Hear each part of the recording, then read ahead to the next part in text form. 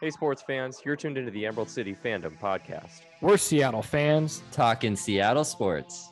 We're your hosts. I'm Connor. I'm Sam. And I'm Justin. You ready to get started? Let's send it. Welcome back to the pod, folks. This is episode, where are we at? 59. Episode 59. And it's still just the OG crew. Unfortunately, Justin is still out on us. Not sick this time, but he does have a family thing going on right now. So obviously his family and him are in our thoughts right now, and hope that everything turns out for the best. But he is unable to be with us tonight. So it's just Sam and I holding down the fort while we patiently wait for Justin to be available again. Sam, without further ado, how are you doing tonight, sir? What are you sipping on? Well, I'm sipping on some Buffalo Trace with a little spritz of some bitters, or what is it? Aromatic bitters, or aromatic bitters? I don't know. Something fancy. Aromatic bitters. And nice. It's pretty good. I've been having a little bit too much. You just did the bitters with the whiskey. Yeah. You should do a little bit of the boom and the bitters. That'll balance each other out. How so? I'm not. So the perfect cocktail, in essence, is described as it's both sweet and bitter. So like you want a sweet element and a bitter element. That's why like bitters are used a lot in, like old fashions or right. Manhattans or something like that, where you have like a sweet vermouth or a sweet liqueur element to it, but then you have the bitter element to it kind of on the end. Gotcha. So try it with both, and they might kind of even each other out next time. You don't have to do it now. Next time. Just for future reference. Oh, next podcast, I'm going to hit it up and I'll report back. If it sucks, then you can just get mad at me on air. I will. I don't want to mess with a good thing. Boomerang on its own with some whiskey is really nice. So I didn't want to tamper. It has its place. Yeah. That's fair. Yeah, it has its place. So how about you? What are you sipping on? Well, because Justin is unable to be with us tonight, I had to sip on his favorite beer, Mac and Jack's. So this is an ode to Justin tonight by sipping on some Mac and Jack's African Amber. Very nice. Very nice. That's a small can. You got to have a backup, right? I have another Mac and Jack's, yeah. Okay, good. No, I didn't say favorite drink, because that would have been water, obviously. That's true. I'm not H2O. drinking. I am drinking water, but it's on the side. I'm not water boy. But I will sip on his favorite beer, at least the beer that he typically has on the podcast, which is the Mac and Jack's African Amber. Yeah, if we're going to pay homage to Waterboy, it can't be. We're not going to go that far. Go to water. No. Well, I know off the top of our heads, before we dive in, I know we're going to talk about some college football realignment, talk about our Mariners and our most favorite athlete of all time, Julio Rodriguez, in a minute. But before we dive into any of that, just kind of carrying where we left off the last podcast, I know we dove into recruiting quite a bit. Since we last recorded, we did get one more commit, and a big one at that. Curly Reed, and I know we mentioned him on the last podcast, but he's a top cornerback prospect across the country. I mean, offers from LSU, Texas A&M. Again, like we mentioned, he is from the state of Louisiana. So the fact that Kalen DeBoer, Courtney Morgan were able to pull him in the boat is something that Husky fans should be pumped about, especially on the heels of the two highly regarded in-state corners in Josiah Wagner and Caleb Presley going elsewhere. This really helps soften that blow in a lot of ways. I mean, Curly Reed is arguably the better prospect of the three. So that's a huge get. 4-star composite and 247 ratings above 90. So major get for this class. He becomes our highest regarded recruit immediately. So big news on the Dogs recruiting front. The momentum is just rolling like a snowball down the hill, keeps getting better and better and better. So super pleased with that. And this coaching staff and recruiting staff is doing all of this without even winning a game yet, which is, in my opinion, just super impressive. They've been on campus for 7 months, going on 8 months. And it sure feels like there's a lot of buzz and the hype train is turned around and pointed back towards Montlake, because we're in a good spot right now in terms of this 2023 class compared to, relatively where we were last year and where this thing could have been headed. Right. For sure. And picking up on that note, as far as recruiting momentum, we got Jordan Sanford's going to be committing. I think he said that he's going to be committing on August 4th. So in a couple weeks here. Largely thought that UW is leading for him, and I would kind of be surprised at this point if he doesn't end up committing to UW. On like the other side of things, Ben Ngoyi, or whatever his name is, the wide receiver from Nebraska, ended up committing to Iowa State. So kind of last minute there, Matt Campbell and camp were able to reel him back into their fold. So a little bit unfortunate news there, but it's a 3-star receiving prospect that like we'll get someone else to fill that spot. Similarly, Tayshawn Lyons was set to commit pretty quickly here, and he's actually kind of a riser right now. He's a 3-star, borderline 4-star now, and was kind of like middle of the road 3-star not too long ago. But now he's putting off his commitment until at least into the season. So it's going to be into the fall, probably towards the end of the fall, and maybe even a December type commitment for him. He's taken his time, and unfortunately that means that UW was leading for him and was in a pretty good spot for him. And obviously now this gives schools a chance to kind of get in his ear a little bit over the next several months. And I think he got some other offers in the last couple of weeks that opened his eyes a bit and realized that there might be, a better fruit out there for him at some point. So hopefully he still ends up wearing purple and gold. I really like him as a prospect, and I think he could be a really good player. But we'll see what happens on that front. We're still in a good spot for him. I wouldn't say that this means that we're not going to end up signing him, but he's just putting off his commitment for a little while. And obviously these commitments are, they don't mean a lot at this point. Like, it's great to have them, and it means that you're leading for all these guys, but until they actually sign on the dotted line, they can do whatever they want, So that being said, though, the guys that I think that they have in the boat are pretty solid commitments. So yep, just keep that momentum rolling. Gotta love it at this point. I mean, I can't say it enough. Really surprised that you talk about Jordan Sanford's commit date in a couple weeks here and feeling confident that that's going to go our way. I mean, even just listening to you say that is kind of have to pinch ourselves. And it wasn't too long ago where these commit dates coming up were like a reason for anxiety and nervousness and just expecting the worst. But it's quickly turned around to the point where a lot of these recruits, it's just been going our way, which is, I think, hats off to the staff. And again, I know we've mentioned his name a lot, but Courtney Morgan and the rest of that recruiting staff are just pounding the pavement, really making inroads across the country, which is great. Yep, for sure. And I guess I didn't touch on Jordan Sanford. I think we touched on him a little bit last time, but he's another 4-star guy, mid 4-star guy. He'd probably be like, I think, our 3rd or 4th highest rated recruit if he ends up committing.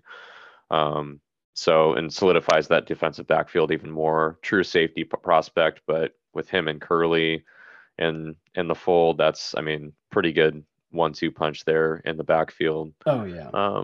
For years to come. So that's exciting. Got to keep DBU on Montlake. I know, no more Jimmy Lake, but it doesn't mean we can't develop defensive backs. So we'll see how everything goes. I'm excited to see this team on the field, man. I know. Like, all the recruiting momentum is. I know we're what, 2 weeks away from fall camp. Yeah, I think it starts on August 4th as well. So it's sneaking up quick, and hopefully my schedule permits me to be able to record something in August with you guys on some kind of, obviously football preview on both of our teams. So I'll make it work, but I might just be a little bit out of it. Might get a guest appearance. Maybe. Yeah. I don't think he's going to be very talkative unless he's crying. But we should get a little crying sound bit for when we talk about the Seahawks. Yeah. Yeah, we're going to need that. We're going to need that. I can't wait to talk Seahawks with Justin again. It's been too long. It's not going to be good. It's fun to get him riled up about. He's not going to be a happy camper. No, he's definitely not. Let's talk a little bit about this realignment, and why don't you give people a little bit kind of the landscape of things where we kind of left off in the last episode. We can kind of go over what we had gone over briefly last episode, and then kind of, I mean, if anything has changed and kind of where we are now. Sure. About 2 or 3 weeks later at this point. Yep. So just recapping from last podcast, if you didn't get a chance to listen to that, basically the sky has fallen in NCAA college football and teams are getting poached left and right. So just kind of recapping what we know now in terms of future moves from teams from one conference to another. Obviously, the big headlines recently, USC and UCLA are Big Ten bound in 2024. Texas and Oklahoma are leaving the Big 12 to the SEC by at least 2025. There's thoughts that might creep up and be a year or two earlier than that. And then as a response to Texas and Oklahoma leaving the Big 12 has gone out and picked up BYU, UCF, Cincinnati, and Houston, which will be coming in 2024. So that's also kind of like, are you really going to have those 4 new teams and Texas and Oklahoma in 2024? My guess is they'll time that up and Texas and Oklahoma will leave in 2024 as well. So from that perspective, it kind of leaves the Pac-12 out in limbo. Like the Big Ten has kind of made their moves. The SEC's made their moves. And the Big 12 has really kind of made their moves to, replace the best that they could, Texas and Oklahoma. And so the spotlight really is on the Pac-12 right now. Like how is the Pac-12 going to change? How are they going to address the loss of the number 3 television market, media market in the LA schools being USC and UCLA? And I think there's a lot of thoughts on that. The other thing that we should touch on that we kind of teased in the last episode was how Notre Dame is kind of the key domino that needs to fall. And early on, it felt like Notre Dame maybe was going to make a pretty quick decision and make a move and move on from their history as being an independent school. That has not happened. And so just to quickly summarize the thoughts there, if the Big Ten wants Notre Dame, really any of these conferences would want Notre Dame. That's a big, huge fan base, big school, a lot of dollars. This is, to remind everybody, this is about money. This is about TV deals, ratings, and money. And Notre Dame brings a lot of that to whatever conference that they may or may not potentially be a part of. And so the thought was the Big Ten will eventually want to add some more West Coast teams for scheduling and travel purposes for USC and UCLA. They were waiting to see if Notre Dame would join the Big Ten, which would then obviously bring in a lot more revenue to work with, in which case they might bring a couple or a few, maybe even a handful of schools from the Pac-12, namely being UW, Oregon, and Stanford. I don't really see them picking much more beyond that. But that's kind of the waiting game. A lot of that conversation has seemed to have just fallen by the wayside. And Notre Dame's, what complicates it on Notre Dame's side is they're tied in with the ACC for next 8 years or something like that. And so there would be a lot of financial penalty deemed upon Notre Dame to breach that contract and make a move. So there's not a lot happening from a UW fan's perspective. There's not a lot happening that would indicate any imminent moves to the Big Ten. Right. So if you were in the boat of wanting to ride the coattails of USC and UCLA to the Big Ten as a Husky fan or a Duck fan, that seems to be petering out a little bit. At least in the interim. Yeah. At least now. I'm not saying that that's not going to happen, but it's pretty clear at this point it's not going to be a quick thing. Right. And that we're going to be playing this season with still some of that long-term uncertainty. Which kind of brings us to the point that we'll talk about a bit more on this podcast, which is, okay, if the Pac-12 isn't going to fragment in the sense that UW, Oregon, and maybe Stanford go to the Big Ten, like the Pac-12 and George Kliavkoff aren't going to just stand pat. They're going to try to do something. And based on what we're hearing right now, what are you picking up on, Connor? What do you think is the most likely outcome at this point? Most likely is a really tough question right now, just because there's so much smoke on a lot of different fronts. I mean, probably the most likely thing that's going to happen right now is that everything kind of stands pat. I think everyone else is just waiting for the next domino to fall. And it'll be like, once the dominoes, I mean, the dominoes have started falling, but like there's still big fish on the table that need to be gobbled up before really the rest of these schools need to make the moves. Right. In any scenario, I can't picture that UW, Oregon, and, you know, a couple more of the Pac-12 schools probably won't get a seat at the table, you know, in this super conference type college football that we're kind of headed towards. That may be like that world may be, you know, 8 to 10 years down the road in the future, though. It may not be quite as soon as people are predicting. So likely, I think the Pac-12 is just going to kind of stand pat. So long as UW and Oregon are on board, the Pac-12 can survive. It's still, I mean, it's still not going to be a good. shell of itself. Yeah, without the LA money. And I mean, they're gonna replace those schools with probably San Diego State, and then another entity, whether it's Fresno State, Boise State, or I've heard like Boise State or SMU. I've heard like a few different schools in that thought. I don't think that really does much for the conference. San Diego market's not bad, but it's not LA. Obviously, Boise State's had their run of success, but it's not LA as far Boise. As money generators. Small stadium. Yep.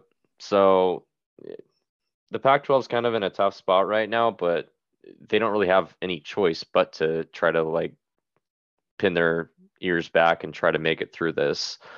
And right now it's a staring contest between the Pac-12 and the Big 12. You know, they're kind of going back and forth, and some media outlets are saying that there's going to be some kind of future agreement and merger between the Pac-12 and Big 12, while others are saying that one of the conferences is going to survive, and it's going to be kind of a battle of the like fittest type thing, or survival of the fittest type thing.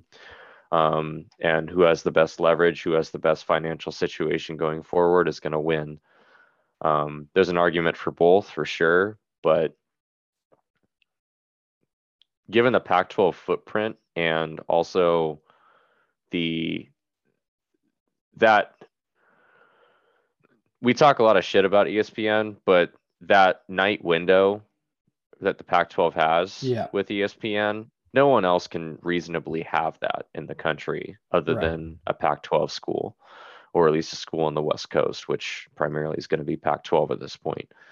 So I think that does hold some value here, especially if ESPN is a part of the negotiations going forward, which they obviously will be because they're one of the two major media entities that are negotiating these deals.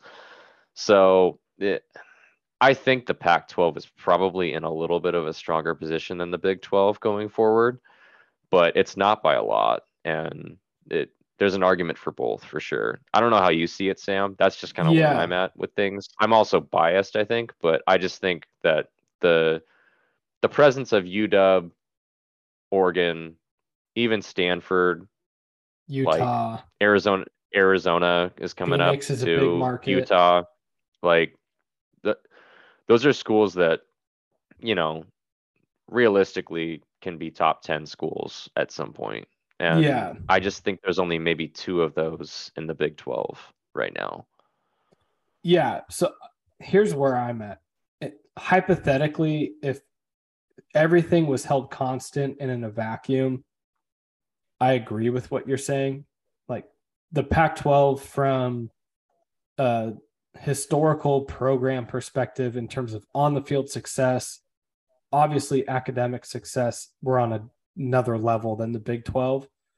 And a media market success, though. And media market, you have the Northwest in Seattle, you have Salt Lake City, which is a growing market, you have Phoenix, which is it's been growing for a while, and now it's a big Bay market. Area. You have Bay Area. So and then if you get San Diego State, then you kind of have, you have San Diego and like South LA, basically. Yeah. Like and so it's kind of an extension of LA.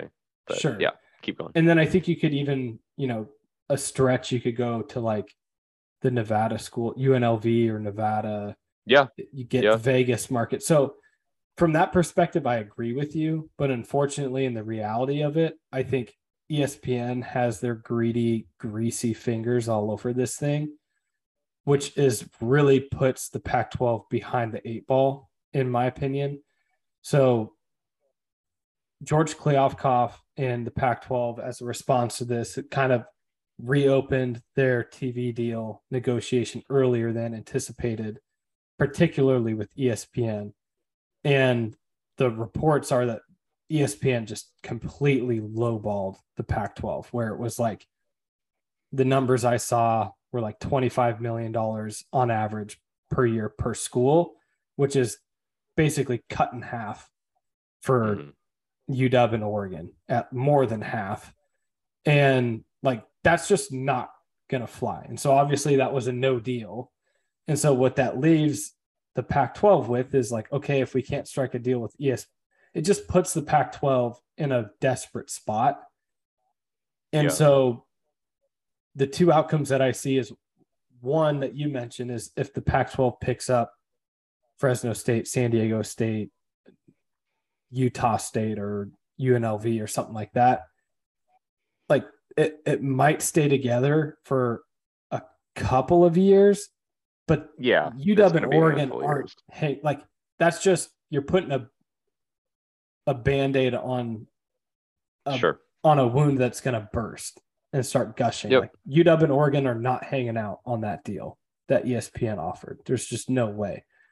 And so from that, knowing that, I think really the only long-term path at this point that's on the table is merging with the Big 12 and trying to create this super conference between the third super conference. Yeah. And going that way, which again, I think obviously has its own flaws and issues, but unfortunately, I think like with the way that initial negotiation and offering from ESPN was kind of just a total lowball, and that's a non-starter for the Pac-12. So it's like, while we in theory have all this leverage in terms of prestigious universities on the field, off the field, media markets, ESPN, as we're seeing how all of these moves have been made by Fox or ESPN, if you're in Bristol, Connecticut, ESPN headquarters, what's more advantageous for you? Having the Pac-12 and the Big 12 separate or together? Probably together. And so I think ESPN is basically lowballing the Pac-12 at this point to try to bring those conferences together. Yeah. And then it basically, to your point, becomes a staring match or a pissing contest between the Big 12 and the Pac-12 on revenue sharing, who gets what, which schools get this, which schools get that. And if it's even, or if it's, like a prorated yeah, type oh, thing you're or new something big, like that. you're yeah, like what's going to be the name of the conference? Is it the Big 12? And then does that mean the Pac-12 schools are quote unquote new to the conference and need to take like a prorated revenue sharing deal where we get paid less for 5 years or 2 years until we get even? Like that's the stuff that's just going to be a pain in the ass to figure out. But unless the big domino falls, being Notre Dame and the Big Ten taking UW and Oregon, if that doesn't happen, I think this is the only way forward. And even then, I think UW and Oregon are what's the word? They're too good of products, basically, from the TV perspective, to not have them in the Big Ten or the SEC. And so I still feel in my heart of hearts that it's just a matter of time before UW and Oregon become part of the Big Ten or the SEC. And likely it's just a better fit to the Big Ten. So that's kind of where my head's at. Is like, I agree with you in theory, but I think with the way that ESPN's reacting to all this stuff, they're kind of jacking the Pac-12 around and putting us at a bit of a disadvantage where there really shouldn't be one in relation to the Big 12. You're probably right. The one thing that I'm just scared of is that we get locked into a deal with like the Big 12 and don't give ourselves the flexibility that if Notre Dame does make decision like a year down the road, that we suddenly don't have the option of joining the Big 10 at that point or something like that. Right.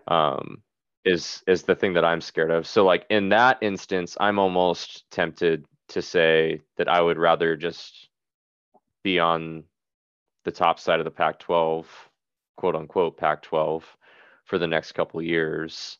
And then when the opportunity presents itself, we can move into one of these super conferences at that point, once things are a little bit, the dust is settled a little bit more. And I mean, it's a matter of time before Notre Dame makes a decision. They have all the leverage right now, though. I mean, they're the big entity that everyone wants right now.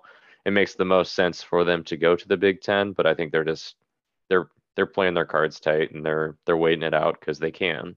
Yeah, and they have like their exclusive TV deal with NBC right now, which I think is in today's terms, it's not the best deal. I think it's like $35-40 million a year, but I know that their contract is up in 2 to 5 years, I think. And so I bet they're having those conversations with NBC, like, hey, if we stay independent, like, what does this contract look like for us? Right. Are we approaching $100 million a year? Because that's what the Big Ten is telling us. And that's obviously not shared money or anything. That's just going straight to Notre Dame. So that's the leverage card that they can play, though, right? So yeah. But I think ultimately in their best interest, they're going to end up wanting to join one of these super conferences, which is for sure where we're heading. Like, there's no doubt about that. It's just win. Like bringing us up out of the weeds for a minute when we're talking about super conferences. This is I've been thinking about it a lot, and I'm just curious to get your thoughts on, like, is two super conference. I think that's the predominant conversation. Two super conferences being the Big Ten and the SEC, and kind of picking the best from, the Big 12, Pac-12, ACC. Best 40 or 50 schools in the nation. I just don't know that. I feel like, I guess I'll just ask you the question and then I'll provide my thoughts. Do you think two super conferences is enough? Like, I think there's room for a third. I mean, it depends. It depends how big those conferences are. But if they're talking, each one's going to be 20 to 25 teams. Yeah, I think that is enough. But that's also then having the assumption that the bottom dwellers of those Big Ten and SEC are kicked out. So like the Vanderbilts of the SEC, the Marylands and Rutgers are kicked. So like that's where my head is at. I don't obviously don't understand this conference realignment and conference contracts well enough to understand, like, can you just kick a school out? Like, Yeah, I don't know. I mean, I guess if the TV deals are I would like, assume. oh, I would assume. Yeah, I would assume once once the TV media like entities get involved, they can do whatever the hell they want. yeah. I mean, Fox is like, hey, listen, Big Ten. they I want the best know product on the field. I know the New York market, the media market's number one in the country, tops in the world, but Rutgers fucking sucks. Yeah. Well, and they're gonna get New York from like all of New York is transplants, right? As Yeah. far as like there's rooting allegiances everywhere in the country that live in New York. Yeah. I'd imagine a lot of the rooting interest in New York is Big Ten, Midwest, Big Ten. Yeah. Great Lakes area schools. Yeah. For sure. They do have a UW and they have a Wazoo bar there though. I've seen them. So. There you go. I don't know about Wazoo though. Yeah. I don't know if they're going to be invited to the dance. My father-in-law went to go see Apple Cup this last year, unfortunately, in New York, and I think he went to the Husky bar in the first half and then the Wazoo bar in the second half. And he said it was like it was fun, but it was definitely like a tale of two bars just because the game was so lopsided. But that it was fun nonetheless, and he wants to do it again, I think. So I think he wants to do it for UW and Oregon this time because I think there's an Oregon bar too. So that would be intense. I'll tell him to be careful though. Those duck fans are a little gotta watch those guys. Can't trust a duck. But yeah, so that's where my thought is like, I think it could be two super conferences, like we teased. We should just rename it the Fox Conference and the ESPN Conference, being the Big Ten and the SEC respectively. But unless they're going to cut and trim the fat from those conferences as they're currently sitting, like there definitely is room if these other conferences, being the Big 12, the ACC, and the Pac-12, work quickly.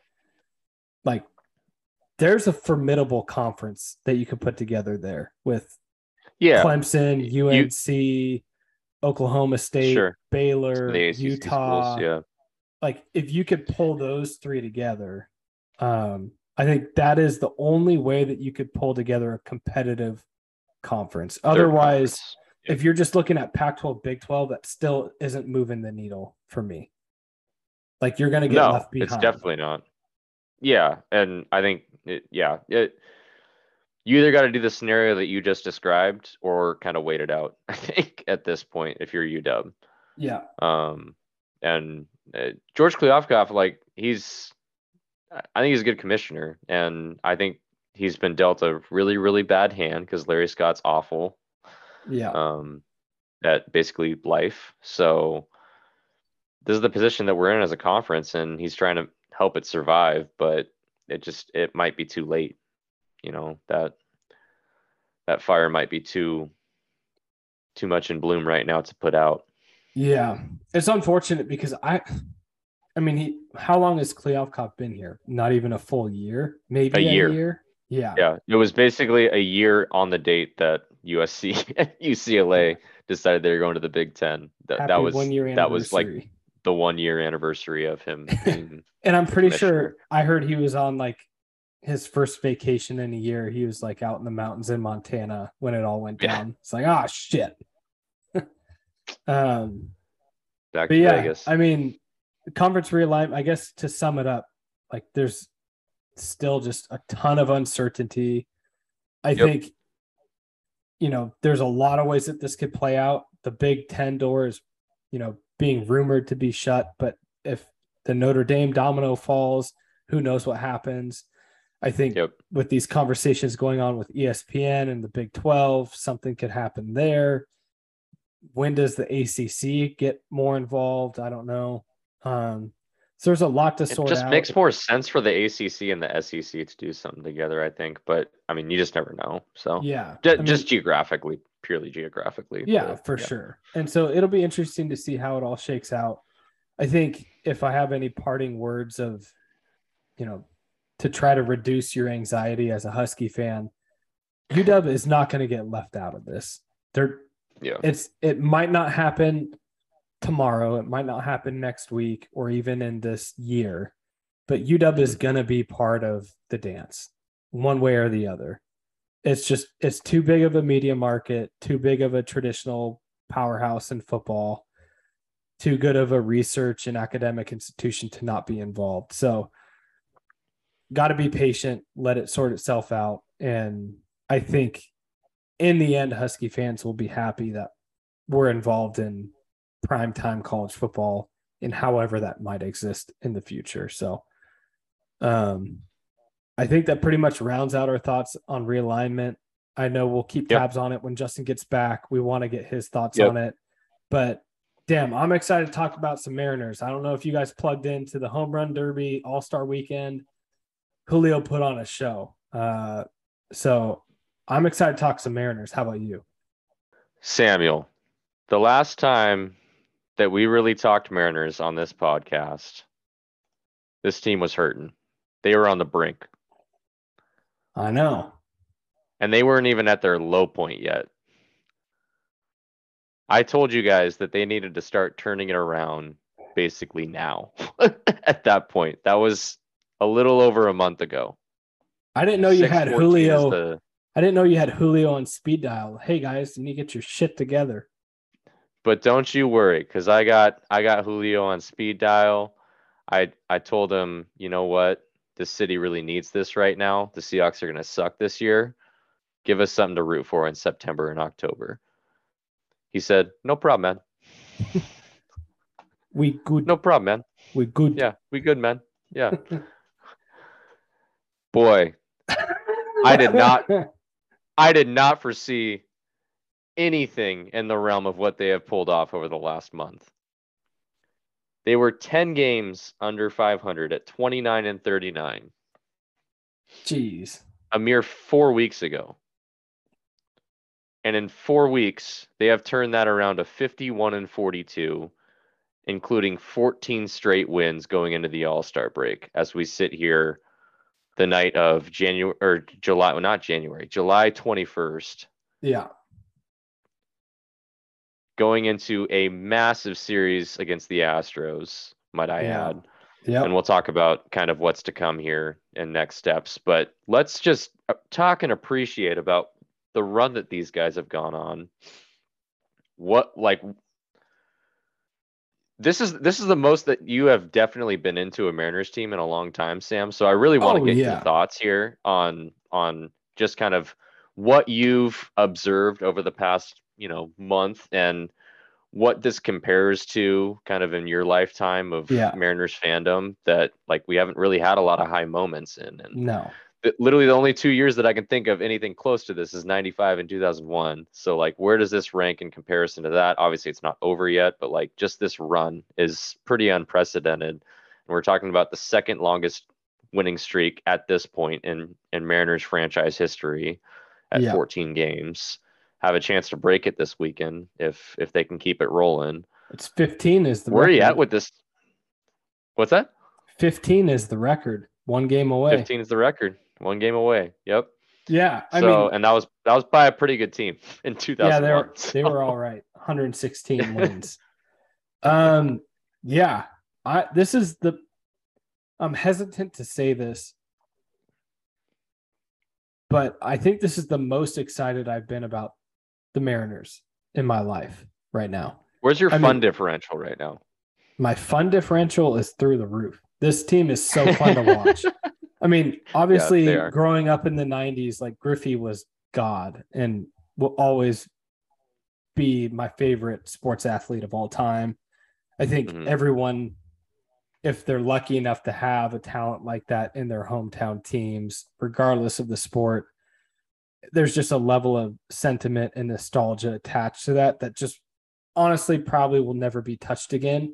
Even if Julio carries this on and becomes as good as Griffey potentially, there's just a difference when you're a kid versus an adult that I don't think will ever be touched on. So I think we're similar in that way. So super biased, but this is the most closely I've followed a baseball team in 20 years, easily. And I honestly have been following this team more closely than I did the 2001 team.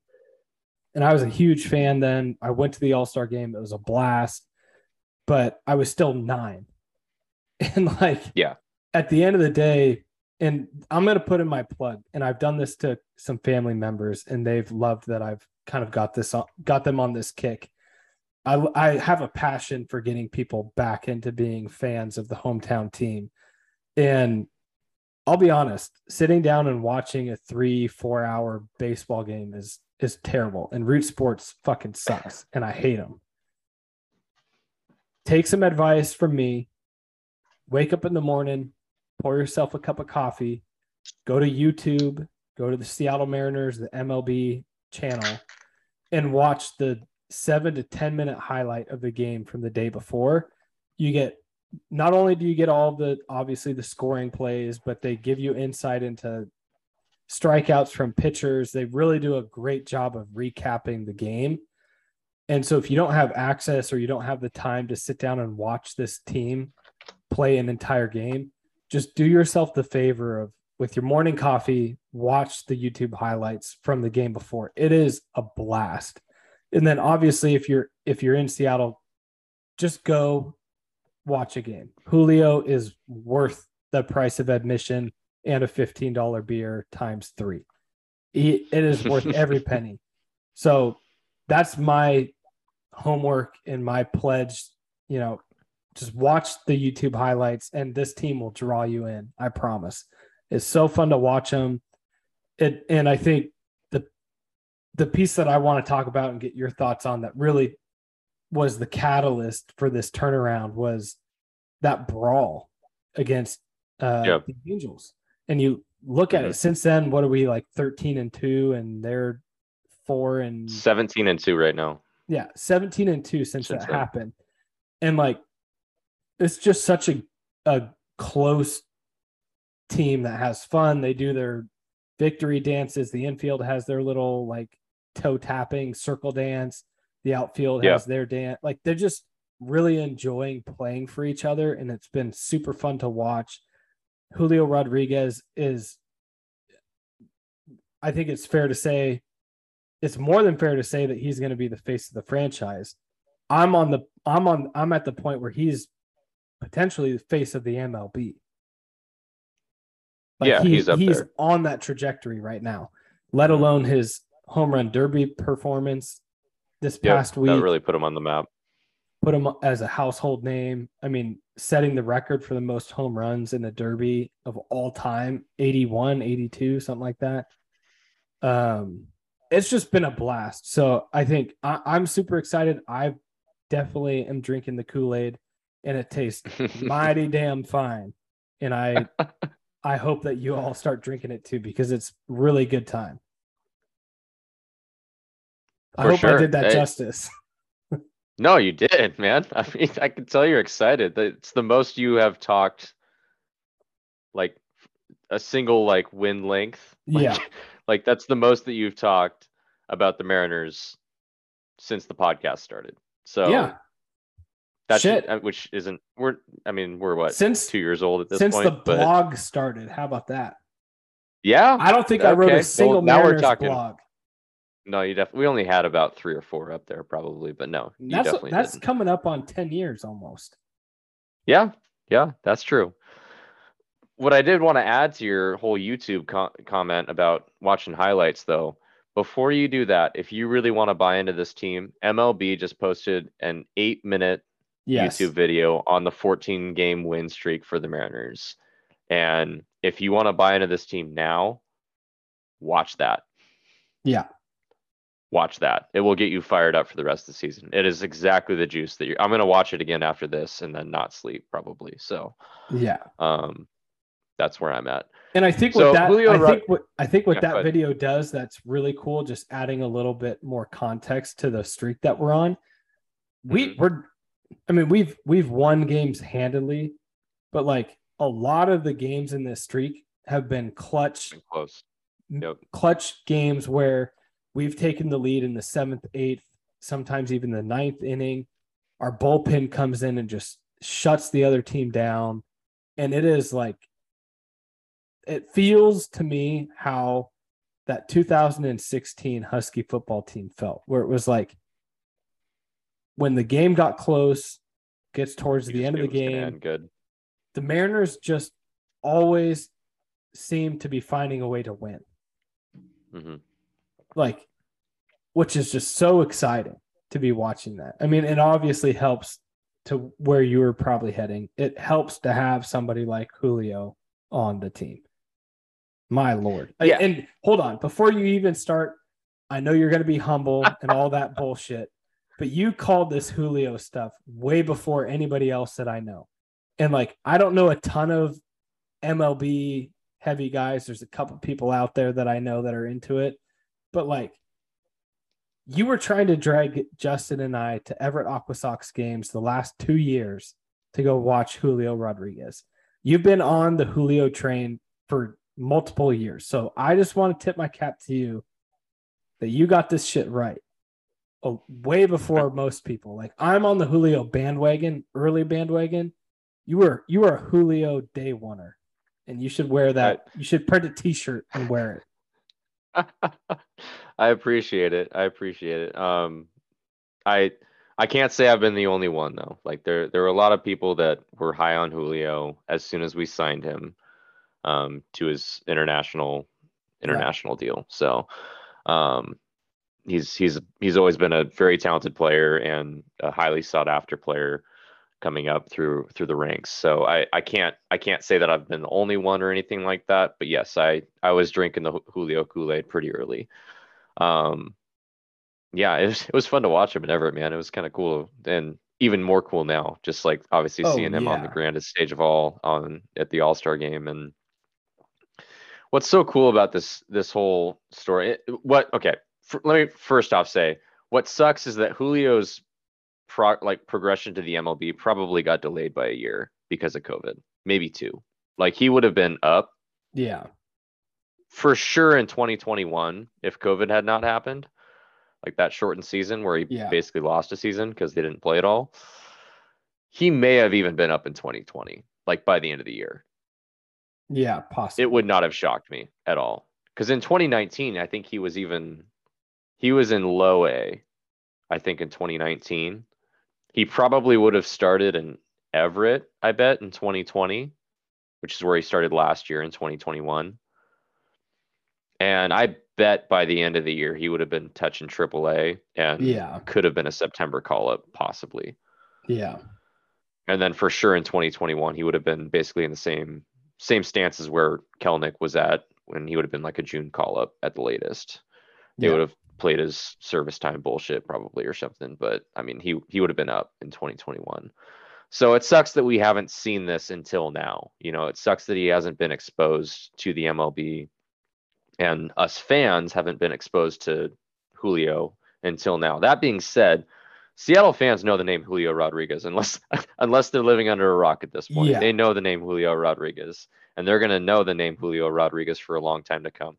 Jerry Dipoto said on the Mike Salk show this morning that Julio is like the one player in the organization that is off limits. And he said it like point blank, basically, that he's off limits. He's going to be a Mariner for as long as Julio can be a Mariner. So they're planning on signing him and locking him up to a long-term deal. It's not a matter of if, it's a matter of when.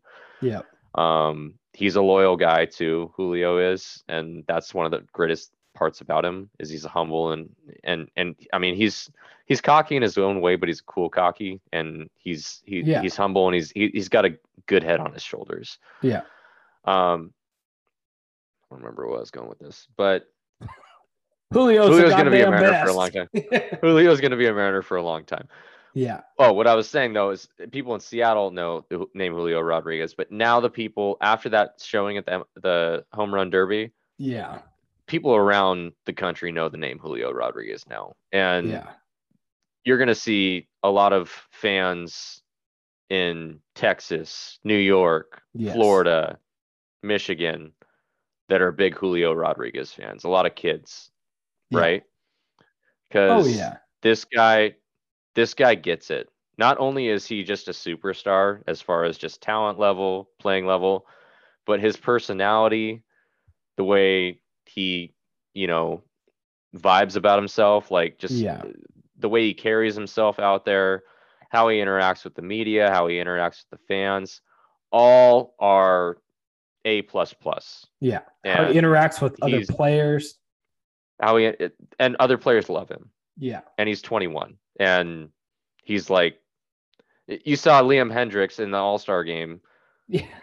Yelling at Julio when he caught the ball, not to throw the ball into the stands because he wanted to keep it. And Julio! and Julio's playing with him and pretending to throw it. And he's playing with him and he's smiling. It just, I don't know. I guess this kind of leads to like our next conversation here. And we've gotten a little ahead of ourselves because we've already jumped to the Julio hype train, and we'll get back to the Mariners. But that's what it their is. Win streak. Like the Mariners are Julio at this point.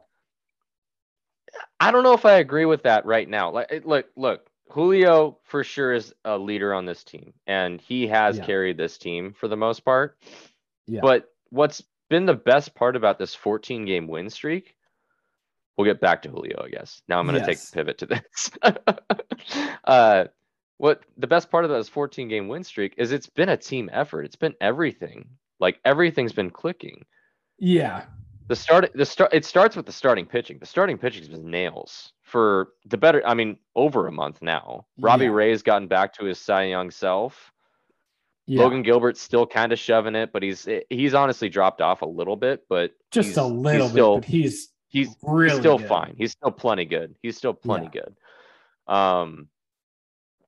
Flexen's been solid, really solid. Yeah. Marco's been at his best for the most part. He had a little bit of a hiccup, I think, in his last outing. Yeah. And then Kirby was doing pretty well too. And then they obviously kind of sent him down to manage some of his innings. And right. I think they had Tommy Malone in the bullpen kind of rolling in that game. They ended up winning that game too. So yeah. Starting pitching has been great. And the bullpen's been great. Obviously, bullpen has been top 3. Yeah, bullpen's probably been even better. And they have a team ERA right now in the top 5, and that's including the whole year. In the past month, they're probably top 2 or 3 in the MLB. Yeah.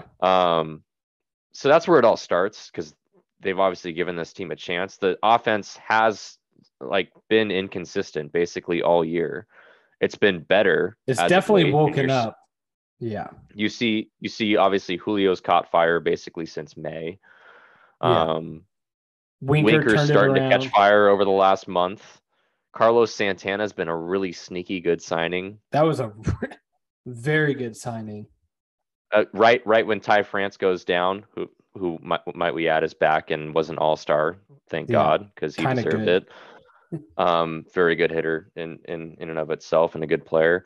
But Carlos Santana really filled in that lineup really well. It just professional at bats is what you need at that position, and he fulfilled that and more, and had basically 3 game-winning home runs / hits over that 14-game winning streak that we've had. I think. Oh yeah. So it's unbelievable. Cal Raleigh looks like a legitimate major league catcher, above average, if not even good. He's gone from a bad catcher to a legitimately good catcher. As far as he's offensively, defensively, he's always been pretty good, but offensively, he's double-digit homers now. But going back to Carlos Santana, the other thing there too is he's a vet. He's been around for a long time, and I think what he brings to the clubhouse, I think he's a Dominican guy, and that's an older guy that Julio can really relate to. They obviously know each other from the DR. But I think that addition really also,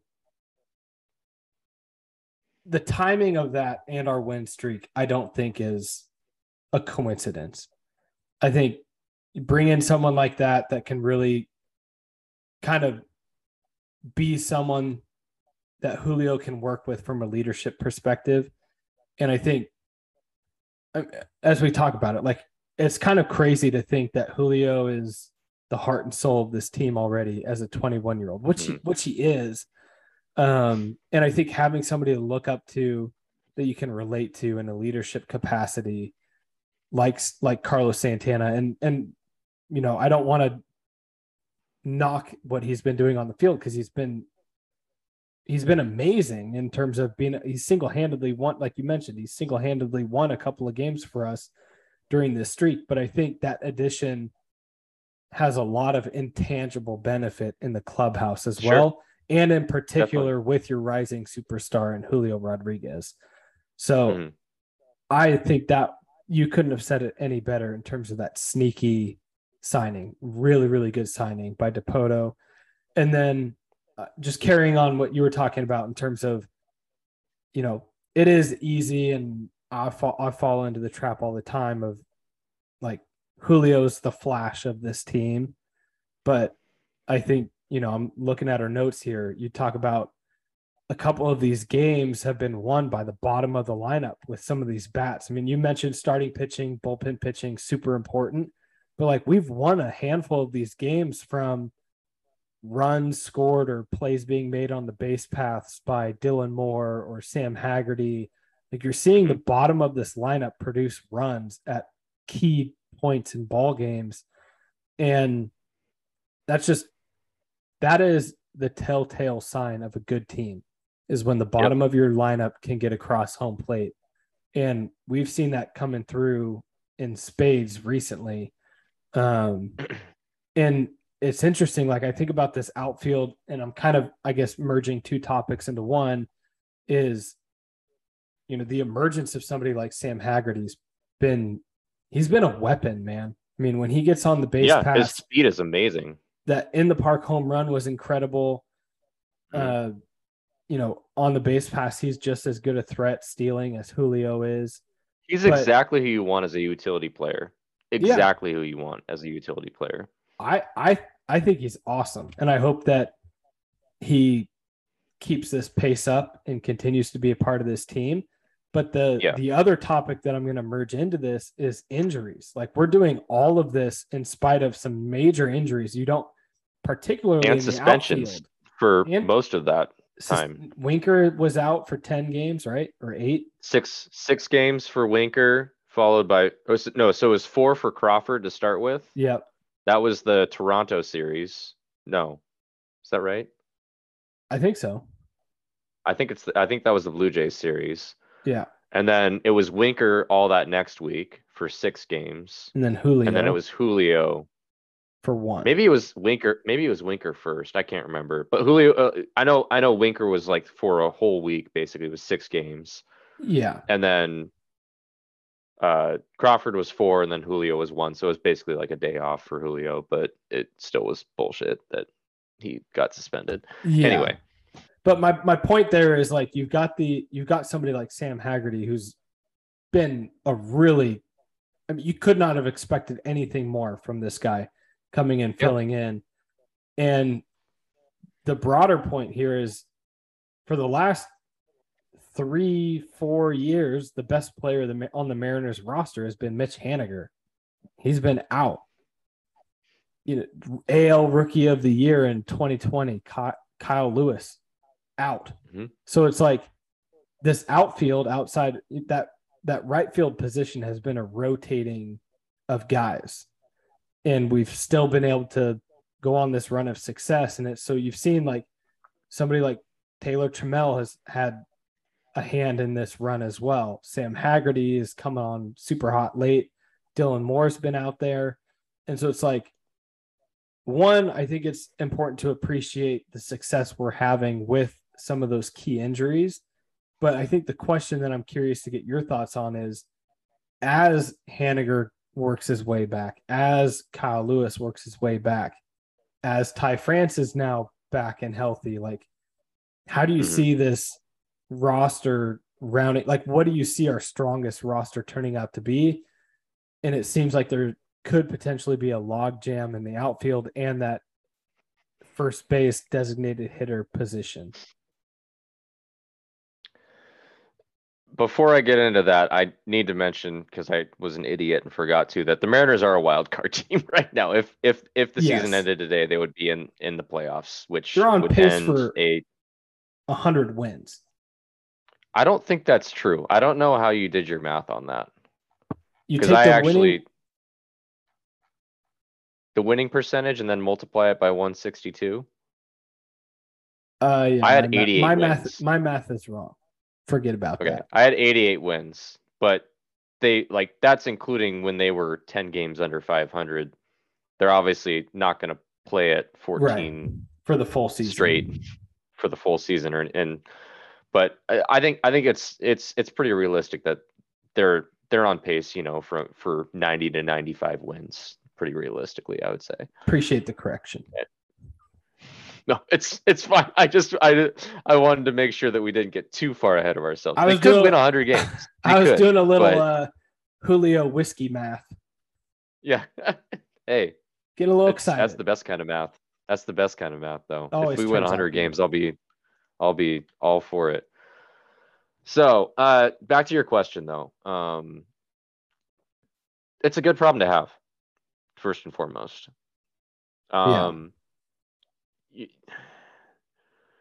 The thing that you want, especially going into the second half of the year and going into the playoffs, is roster flexibility. Yeah.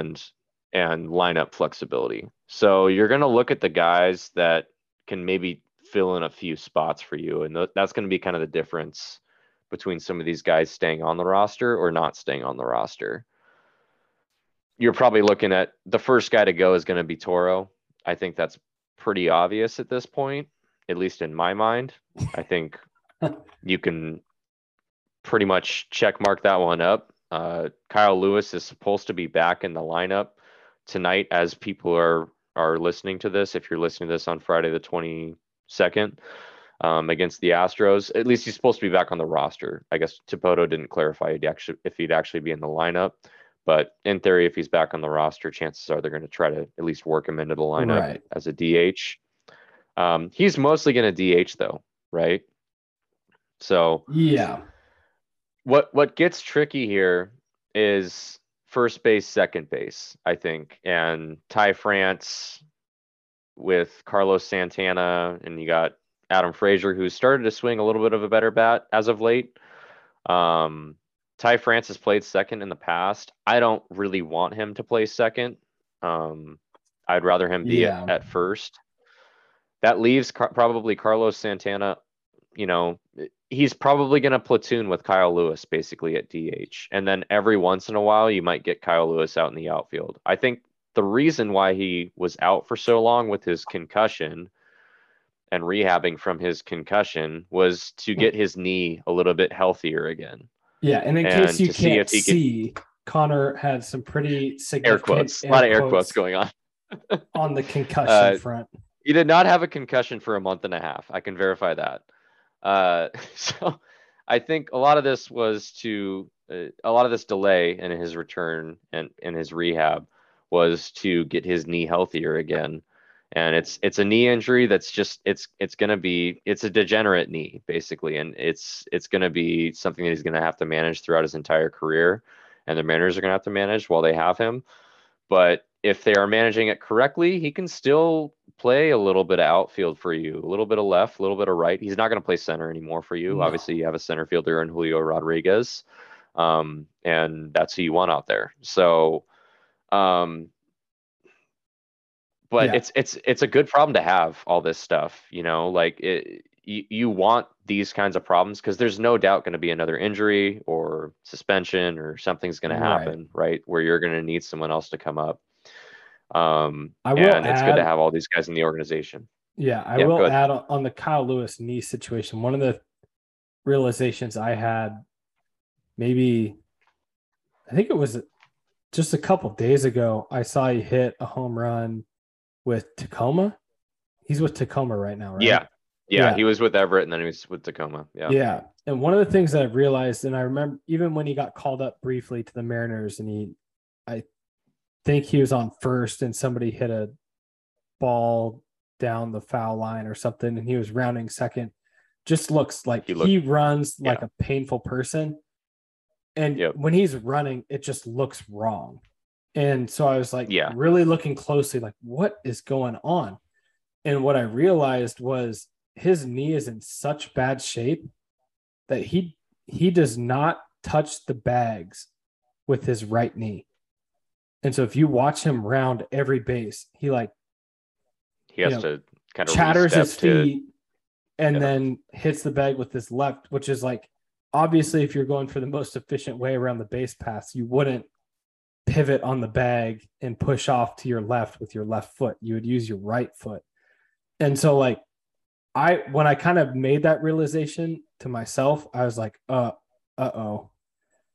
His knee's in a bad, either his knee's in a really bad spot or he just mentally is jacked up from the litany of injuries he's had. And it's like, I'm not going to risk it. But like, I haven't seen that before. Where like he's unwilling to touch the base painful with his right leg. Yeah. So I'm not optimistic that he'll ever be a consistent field player for us ever again. No. And what I'm talking about is spotting in there. Yes, it really is. But what I'm talking about is like a spot outfield check whenever you want his bat in the lineup and Santana's bat in the lineup at DH. Yeah.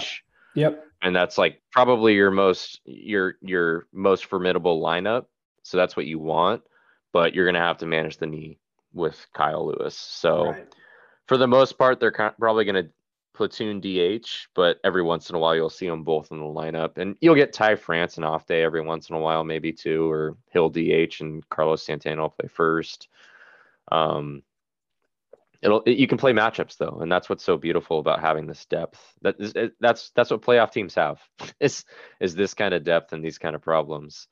So it's a good problem to have, and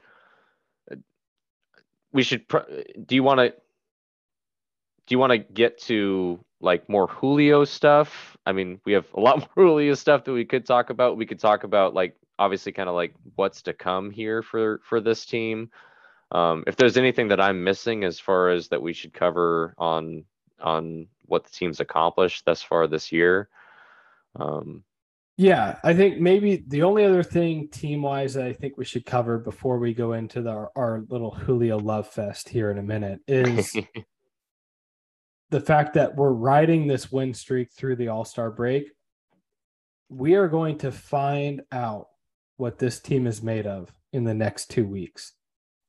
We have some, I mean, I don't have our schedule up in front of us, but I know that like 80% of our next 2 weeks is Houston Astros and New York Yankees. They're the best. Can you check the standings real quick? They're kind of good. The Yankees are threatening the 116 wins in the season. They're within they're within knocking distance, so they're okay. They're the two best teams in the MLB by their records. Oh.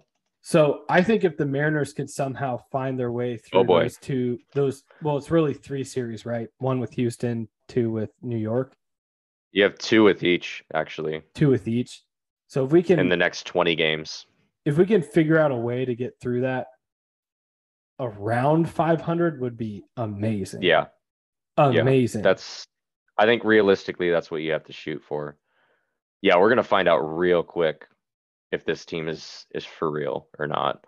And Seattle's ready for this. I mean, in case you didn't hear, tomorrow night or tonight, if you're listening to this on Friday, is a sellout against the Astros. Saturday is likely to be a sellout against the Astros. That's a day game. Yeah. Sunday probably won't quite be a sellout, but it's going to be packed. Like there's going to be a lot of people there. So trust me, when this team shows out, the people show up. Like we saw it last September when this team went on a run at the end of the year. Seattle is so fucking ready for a good baseball team. Yes. They are so ready for it. And this is the perfect opportunity because the Seahawks are going to suck. Like they're not going to be good. No. maybe they won't suck, but they're not going to be good. They're not going to be making the playoffs this year. I think we can probably chalk that one up. I would bet a lot of money that we're not going to make the playoffs. Hey, apparently Germany loves Drew Lock, because did you see those ticket prices in Munich? I think they just like football, American football. I think it might have to do with the other team that we're playing, Tampa Bay, but Tom Brady's kind of a big deal, I heard. Yeah. Might want to get a chance to see him. Or Drew Lock. Or it's Drew Lock. I think it's mostly Drew Lock, to be honest. Maybe it's our second round draft pick. That's my pick. opinion. Kenneth Walker really pulling those. It might be people him into the too. seats. Yeah. It could be Rashad Penny. Yeah, best running back the last 5 weeks. Come on, got to see him. That's right. Anyways, right. I think your point is super valid. Like, there is a very little spoken vibe and feeling in Seattle that, like, you know, the Sonics in the 70s and the 90s were a big deal. The Seahawks were a big deal recently through the 2010s. But, like, the city has never felt a way about their sports teams like they did in the 90s with the Mariners. Like, that is 95, 97, like the Griffey, A-Rod, Randy Johnson, Edgar Mariners holds a place in this city's heart that no other team does. And the fact that we're relevant and good again, you have the superstar and Julio Rodriguez. Like, I refuse to call it T-Mobile Park. If Safeco Field is packed, like it's going to be, it is going to be an exciting environment to play. In this city, it's gonna be a playoff atmosphere. Yeah, and everybody hates the goddamn Astros. Yeah, and so like, to your point, I just think it's worth reiterating. Like, this city is ready for the Mariners to be relevant again, and if we can continue on this train and make it through the next 2 to 3 weeks relatively unscathed, holy shit, watch out. Like, this, Seattle's going to become a baseball town quicker than you could even imagine. Seattle fans are very fair weather. I will say that. And that's you can't even really argue that, I don't think. But when they show out, they really show out. So I'm excited. I'm excited to see what kind of energy is in the stadium this weekend. It should be a fun atmosphere. Yeah. And if anything else, just show up to watch number 44. Julio's the man. It's fun to watch, man. Only reason why I went to the Aqua Sox last year. So there are very few things I regret in my life, Connor. One of them was not going to that Aqua Sox game with you and seeing Julio. You still went to a Mariners game and saw Julio. I mean, you've seen Julio. But I've seen him, seeing Julio in the minors up and close is pretty special. That was pretty cool. I've wanted to catch Noelvi Marte all summer, and I just haven't gotten out there. I've been too busy with house projects and getting ready for a baby. But that'll probably be my regret this time next year, is not seeing Noelvi Marte. All right, maybe it'll probably be 2 years from now that I'll really regret it, because then he'll for sure be on the club at that point. Yeah. But he has a chance probably by the end of next year to be a big leaguer. We'll see. Maybe we can switch places, and I'll go see Marte. Okay, in Everett. You should. Yeah, you should. And then you should go this weekend with Mitch Haniger's on a rehab stint this weekend with Everett. Might have to check that out.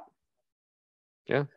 So if you're not doing anything and you're in the Everett, if you can't make it out to T-Mobile because the games are sellouts against the Astros, next best ticket in town is Everett Aqua Sox. Go watch Mitch Haniger in his rehab stint. Go watch Noelvi Marte. Really, really really good up and coming shortstop in the Mariners organization. Yeah. But let's get back to the Julio train. Yeah. Oh yeah, I'm ready. I'm drinking all the Julio Kool-Aid. I'm drinking it all. I'll tell you what. The number one reason why I'm drinking the Julio Kool-Aid, and this goes back to what I was talking about earlier, around my nostalgic memories of Ken Griffey Jr., and he'll never be Ken Griffey Jr. to me. He won't. Yeah.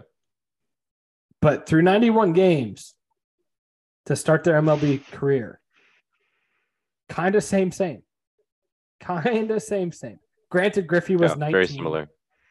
Griffey was 19. Julio's 21. But their stats through their first 91 games, right? Is that where we're at? Yeah.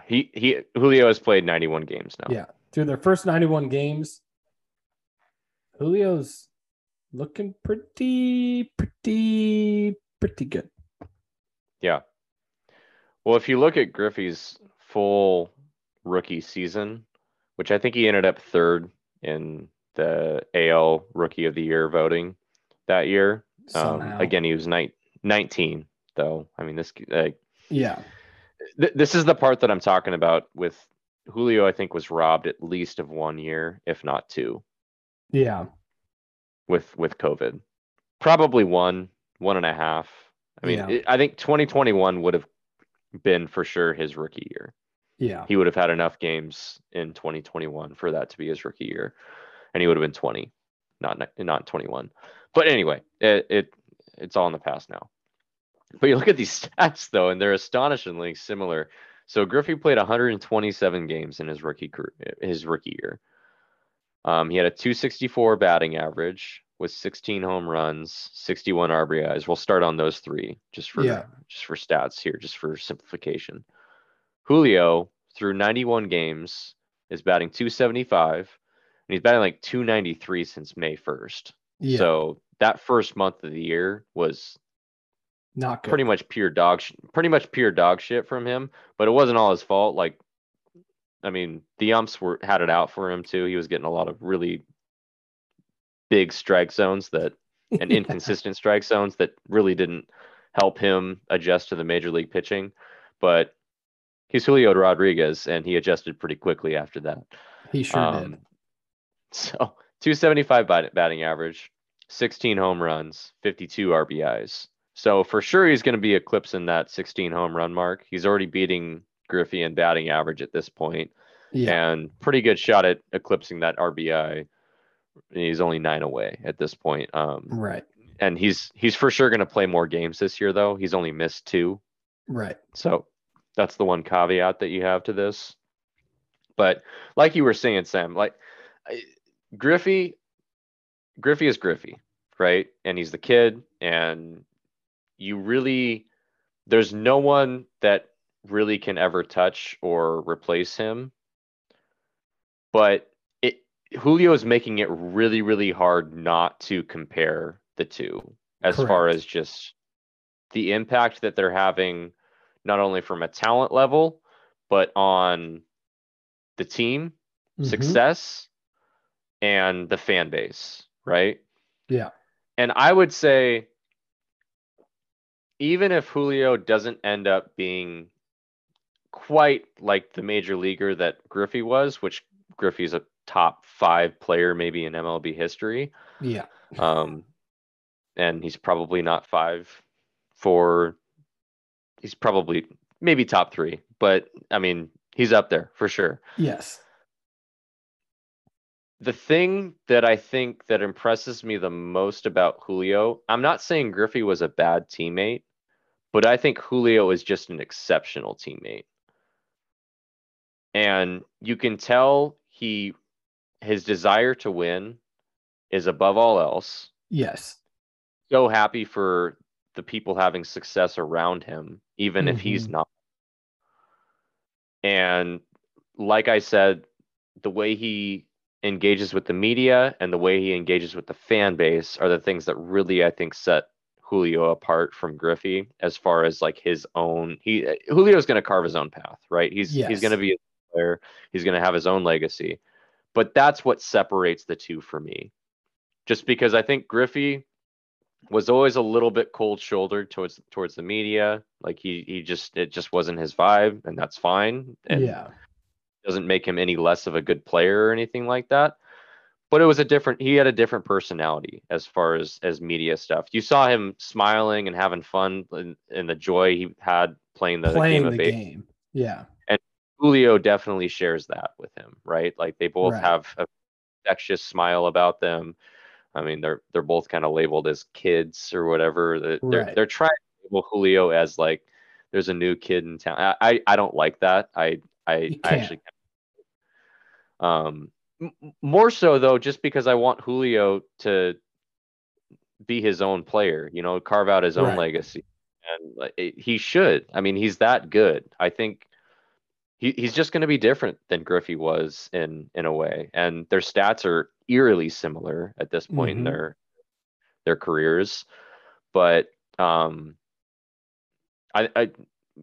Julio could end up being, a different kind of player, a more five-tool player, as far as like he might end up. I mean, he's got 21 stolen bases this year. Like he might end up being a little bit more. Which Griffey he was fast too. He was a good base runner. I mean, the double scoring from first on that. Yeah, it's one of the most famous plays in Mariners history. But I think Julio probably has better speed than Griffey ever did right now. Probably. And so, like, you point to that part of his game, but like Griffey also hit 650 home runs, and he was hurt for 4 years of his career, 30% of his career. Yeah. I think what you're saying too, and just articulating it a different way. Yeah. Please, because I'm rambling at this point. No, I think what you're saying is totally valid. I think there's an element of Griffey having grown up in the game of baseball with his dad that none of this was abnormal it was just another day in the office to a certain degree when it came to media obligations. And I think he, growing up in the game of baseball when his dad was an all-star for the Reds, like, I think he would probably tell you that the media treated him and his dad a bit differently than where the media is in today's day and age. You can read between the lines on that one as much as you want. But I think the story that's always told is, the reason why he never would play for the Yankees is part of that. If you haven't heard that story, you should definitely go and check it out. So I think there's an element of that where I think it was just normal for Griffey. Like there wasn't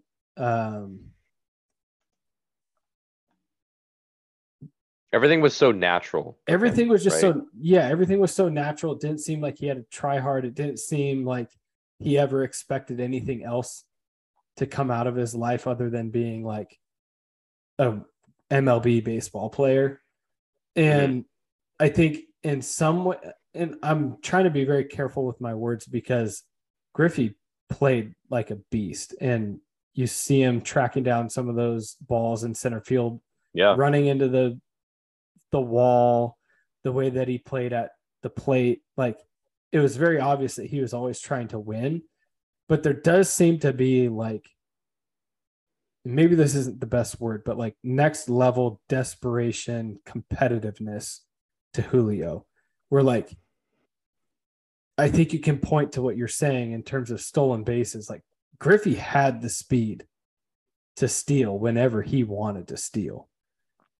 And maybe we're earlier in his career for sure. Earlier in his career for sure, when he was with the Mariners the first time around. And like maybe we're blurring the lines between coaching philosophies and whatnot. But like when Julio is playing, it is so obvious that he is doing everything in his possible being to win the game. And like there were times, and it's the thing that made Griffey so great, and the reason why he holds a special place in our hearts is like half the time Griffey didn't even have to try. Like, you talk about being one of the best players in MLB history. We can talk about stats and all this and that. I don't know that anybody can argue in 50 years, one way or the other, that there's been a more naturally gifted player than Griffey. Yeah. And like when you go and watch Julio, the most recent game I went to, I think we were playing the Orioles just before we started to hit this streak. And Robbie Ray, I think it was like his first or second game, like really hitting his Cy Young type stuff. And it was like a 0-0 game down to the 8th inning. There's 2 outs left.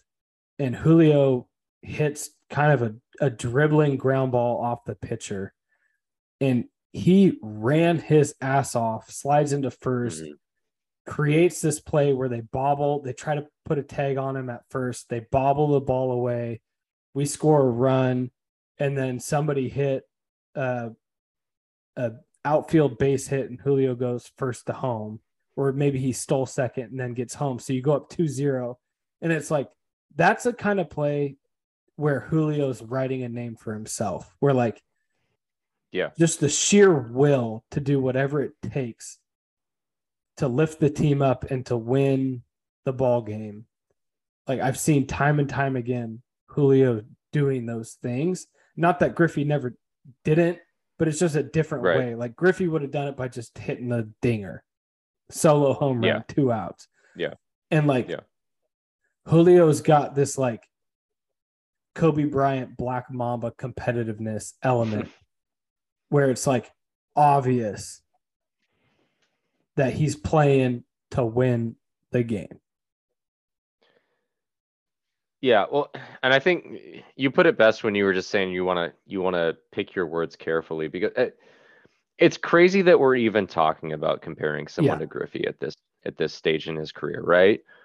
But at the same time, they really do share a lot of similarities. Yeah. And it's really hard not to compare the two. I stated that before, and I'll state that again. I think the distinguishing factor that I will say here that I think you're trying to allude to, and I'll just put it a different way, is their energy is just a little, like their fun energy is a little bit different. Yeah. Griffey, I think, had a more laid back, easygoing, fun energy to him. Yes. Whereas Julio is a more fiery, fun energy. Like, it has more gusto to it, I guess. Yeah. And probably it makes it a little bit more entertaining to watch, like from like an average viewer or someone that's new to the game. Someone who appreciates the game. I mean, there's just no one like Griffey. It's so smooth, it's so silky, it's art, and it literally is art. Whereas Julio is he's got this competitive nature to him that it's so fiery, it's so fun, and it's contagious too. Yeah, and that was going to be building off of your point earlier, the contagious factor of it and how it impacts the team, where you're trying to like, again, it is silly that we're comparing him to Griffey at this point, but it's impossible not to.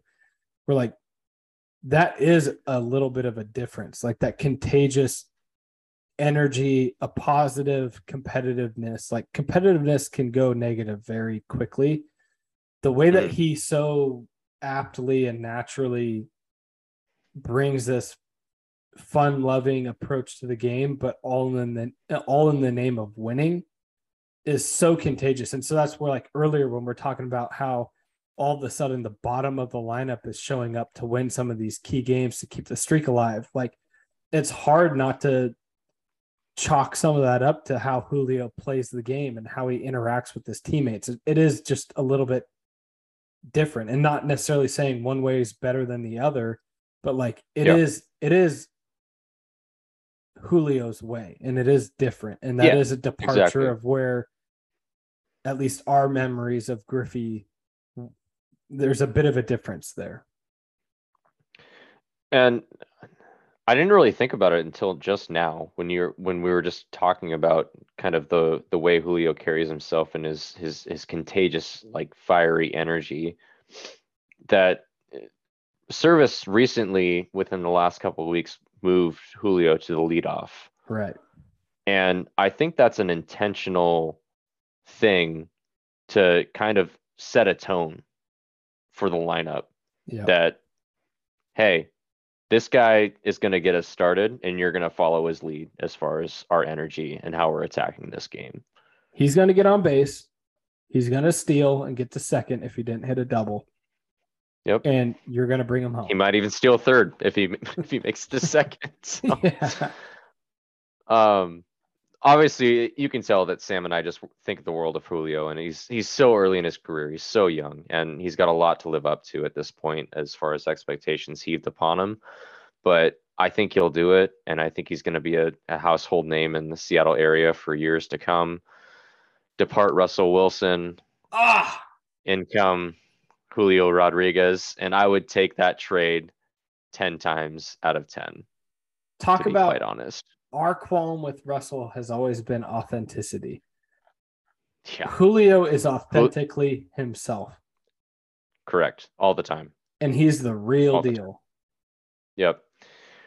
I just want to do a quick stat comparison. I'll try to run through this quick just because I know. Go for it.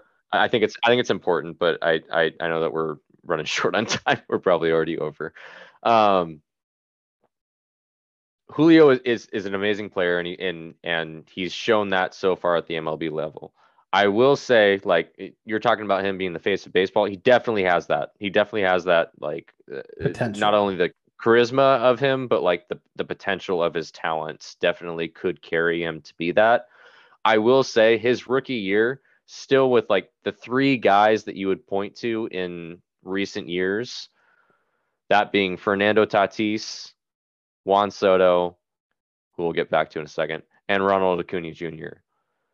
Like, those guys basically all had superior stats their rookie years to what Julio has as of this moment, at least. I mean, right. Julio could go on a tear these last 60 to 70 games, and that could change. But for instance, even just with Ronald Acuna has Juan Soto actually probably has the lowest of these other three. Right. So I mentioned Julio's stats, and we'll just go with the three big ones here with batting average, home runs, RBIs. 275, 16, and 52, respectively, is Julio's stats. Juan Soto, on the other hand, 292. This is over 116 games, I should say. But 292, it's almost 20 points higher than Julio. This is only 4 years ago. 22 home runs. So Julio probably eclipsed that in 116 games. And 70 RBIs. That'll probably be pretty close. But the average for sure on Juan Soto's side, I think a lot of that has to do with Julio's first month. So that might be a wash. Ronald Acuna Jr. would be next up here.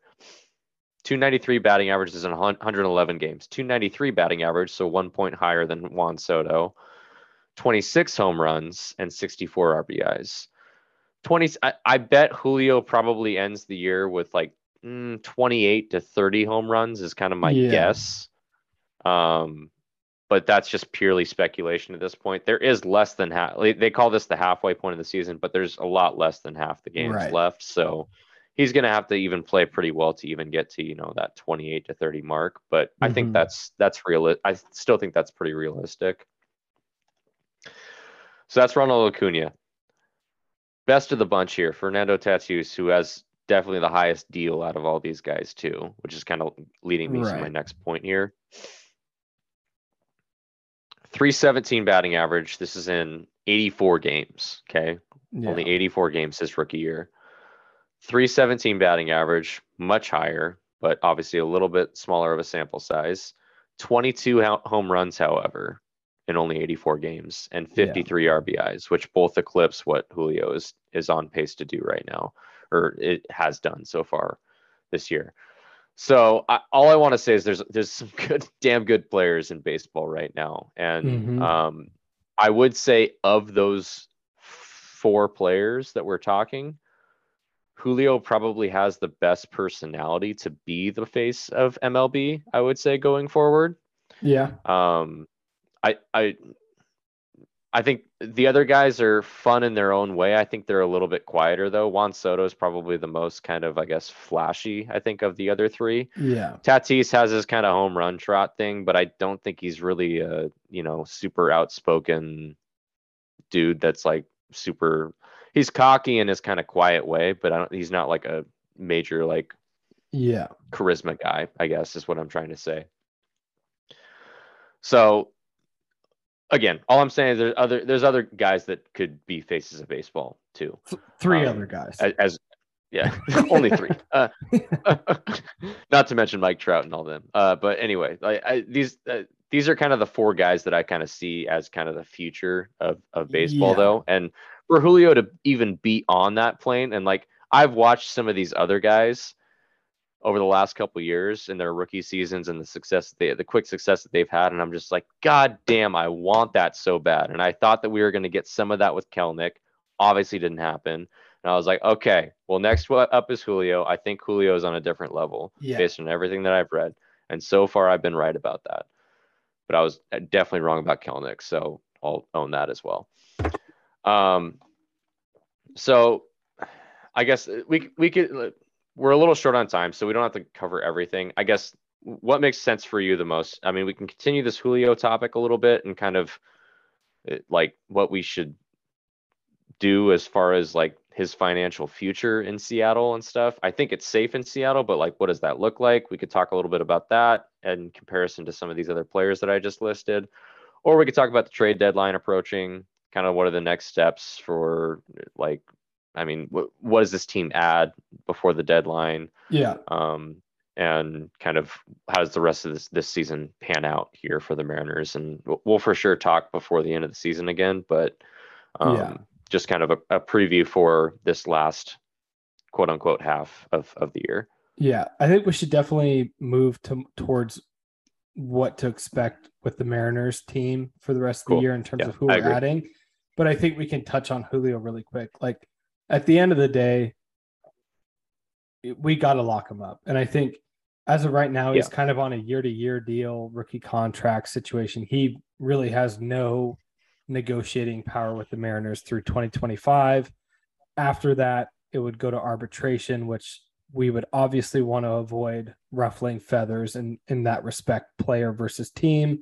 So I wouldn't be surprised to see an extension, a new contract being made with Julio and the Mariners relatively soon, probably in the next year, I would imagine. Yeah, and that's fair. I think, we don't have to go into the details, but his deal is going to mimic, the Fernando Tatis deal, the Ronald Acuna deal. Juan Soto's obviously made headlines. He rejected a 15-year, $440 million deal from the Nationals. So you can look up those deals and ballpark that like Julio is going to be coming in right around that same area. My guess is that we're going to probably sign him to an 8 to 12-year deal. I don't know that the Mariners are going to go 15. But Julio is going to get paid, and he's going to be a Mariner for the foreseeable future. There's no way we let him go. And so I think, that's probably a whole conversation in and of itself in terms of what that ends up shaking out to be. But the reality is the Mariners have complete control over Julio through 2025. And when you have a superstar, potential future face of the MLB type player, you don't mess around. You get a deal done.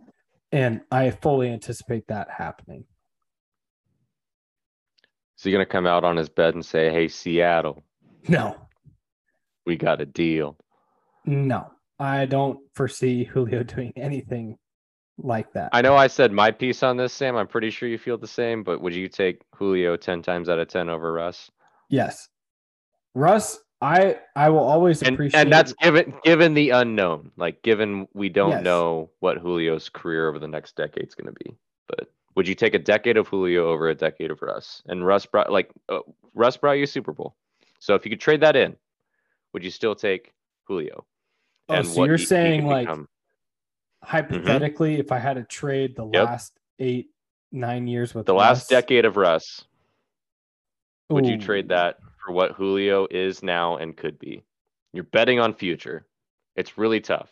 That's a really tough call, to be honest. I think Julio's the Mariners winning a World Series is just fucking unfathomable for me at this point.